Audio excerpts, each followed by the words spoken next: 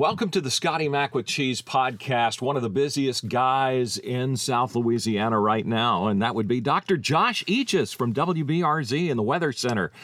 So there's not much for you to do these days, right, Dr. Josh? No, yawning, dog days of summer, hot. Yeah. Just kind of get to work, kick back, put my feet up, and wait for the newscast to start. Yeah, and read the same forecast from yesterday. Yes. Real quick, I know. We're just kind of joking around, but we have a situation with two systems affecting the Gulf. Right. Well, Laura has been the system of the two out there that really since the onset 2-3 days ago, we've had a pretty good amount of confidence in track and intensity. Somebody asked me the other day, it was my bonus daughter. I don't like stepdaughter. My bonus daughter works down in New Orleans, and I told her that I was going to be doing a podcast with you, and she asked me to ask you any chance of these two storms. I guess she watched that movie one too many times of becoming a superstorm. It is literally the most popular, most asked question we've had in the last 2 or 3 days. And I've seen, the enthusiast has begun floating a term around social media called the Fujiwara effect. Now, this is a real thing. However, the correct interpretation of it is when two storms get close enough, and it's kind of fringe whether or not these two storms will be close enough to interact. But if they are close enough to interact, they tend to just move in tandem. The steering winds aloft, and then the opposite winds that they'll exert on one another will cause them to kind of parallel one another. Right. And they'll kind of ebb and flow in the same direction. If one happens to be much stronger than the other, it will simply kind of rip apart, shred, absorb the other. But the net result will not be one massive storm, a bigger storm, or a stronger storm. It would just be one goes away and one benefits from the extra moisture from the old weak storm. Oh, okay. So it's not like what you see in the movies. It is not the day after tomorrow. Oh, that's what I was trying to I was trying to remember the name of the movie. So let me just talk to you in general about 2020 itself in the weather department. We've already talked about how crazy it is that we've had this many named storms in this period of time. Have you seen anything like this before? Well, 2005, which was a really bad year, as we know in Louisiana. That was the Rita year, Katrina, Wilma, all along the Gulf Coast. So, believe it or not, that was my first year of meteorology school in college. So it was when I was really getting into tune to this stuff. And I think even though I was just starting into my career, that would have been the worst year I've ever seen. I think most historians and tropical meteorology experts agree that was the most devastating hurricane season on record. And we went well into the Greek alphabet. Now, we are on a breakneck pace this year. We have beaten many of 2005's records in terms of reaching each letter quicker. However, the storms themselves have been much weaker. There's a metric we use called accumulated cyclone energy, or ACE. Right. And the total ACE we've had so far is much lower than 2005. So we have had the number of storms that has been predicted at the beginning of the year to be a very busy season, but none of them have really been that devastating yet. I think our strongest would probably be Isaias, just because of its long path up the eastern seaboard, creating a lot of flooding along the way.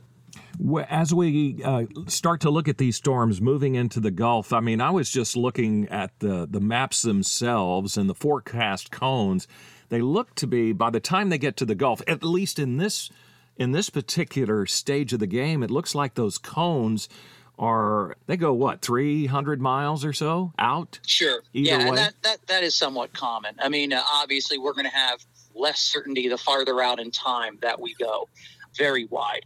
We actually are able to position stronger storms better than weaker storms usually. So the fact that there's a wide berth towards the edge of each of those cones is not necessarily a bad thing. Yes, we'd like to know exactly where they're going, but that may also indicate that they are weaker systems. What kind of play that you're seeing, any conditions in the Gulf of Mexico or steering winds, anything out of the ordinary for this time of year that you're seeing? This time of year out of the ordinary, the fact that we have a fairly deep upper level trough that is positioned over the south central United States. And what that means is there's cooler air aloft, lower air pressures aloft. and therefore some stronger steering winds aloft as well. It was the reason that we actually had some hail and strong winds in the area yesterday. It's very uncommon for mid-August. Yeah. But that trough is expected to drift back to the west near the Texas-Louisiana border, and that trough will create a fairly deep southwest to northeast flow in the atmosphere, and that is something that might be a little more common for later in the hurricane season when we start to have fronts coming through the area in October. So it's a reason that we could see some struggles in strengthening, and what is also making it a little difficult to anticipate the ultimate steering of this system, because it could be picked up by that trough and hoisted more toward Louisiana than Texas. So that's one of the reasons why it's got such a wide prediction cone, because that's right. That's factored in just like movement, just like temperature of the Gulf waters. Anything unusual with the temperatures in the Gulf waters? They're running at or slightly above average. They are certainly the one factor that these two systems certainly have going for them, is there will be no shortage of fuel. But that's only one part of a 4 or 5 main equation for tropical systems. We're visiting with Dr. Josh Eachus, Chief Meteorologist at WBRZ Channel 2 here in Baton Rouge. Been following storms for a number of years. Josh, I just wanted to ask you, is there anything that we can expect? You've already touched on it, I guess, when we have the fronts coming through. Are you seeing anything right now that looks a little bit unusual in the continental U.S. that might be affecting those? Everything should be all systems go for us to continue to see a fairly high number of storms develop out there.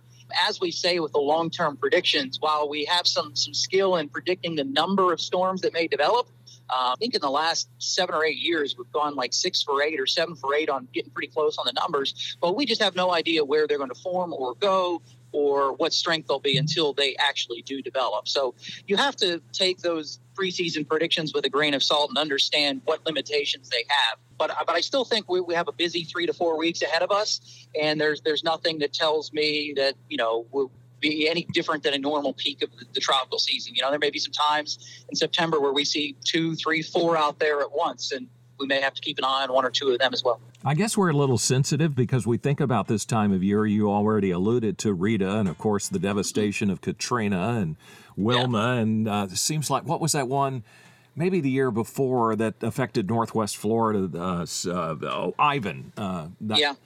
When you look at this and looking at Louisiana, do you get a sense that we are taking these storms a lot more seriously, and some areas maybe we're just kind of blowing them off as no big deal? That's right in my wheelhouse. I try to be clear with everybody that the degree from LSU, the PhD, I have a bachelor's degree in meteorology, but my PhD specifically is in weather communication. So understanding how to best message systems and how people interpret risk and understand storm messaging. And one of the greatest challenges we face is something called, this is a loose term, this is not a scientific term, but hurricane amnesia. And I do worry that we're getting beyond that point where Katrina, which wasn't really a huge deal in Baton Rouge proper, but certainly southeast Louisiana, and then Gustav, 2008 is a little bit far out of memory. So I do worry that there's a little bit of complacency in the Baton Rouge area. That's just natural for that to develop over time. The other thing with that is not necessarily that some people may forget, but it's also that in 12 years, the makeup of our population could have drastically changed. So there's just people here that have not dealt with tropical systems before. I do think one saving grace is that the flood is recent enough that it's probably in a lot of people's memory. So whether we advertise a big wind tropical system or not, people certainly are fearful of the rain. So in Baton Rouge, I think we're still somewhat aware of any storm that could develop flooding in our area. But for coastal residents especially, and it has been a long time since we've dealt with major surge, I hope that those in coastal southeast Louisiana continue to understand that even a Category 1 hurricane presents a pretty serious threat and a need to evacuate inland. And we have to watch out for Laura, certainly now. And my middle daughter's name is Caitlin Laura, so I already texted her about being careful of Laura. Got to be careful. Yeah. But do you have to wait till, in the case of Laura, gets over land to see whether or not it's like a wet storm versus a windstorm, or how does that work? Well, we'll probably have a better understanding of specific impacts to land come into Sunday when we kind of see these systems a little bit further in their evolution and matured. The most unusual thing between the two right now certainly is the number of different interactions that will occur between it moving over land and then interacting with a somewhat strange upper air pattern for the time of year, and the fact that we've yet to really see much agreement in our forecast models.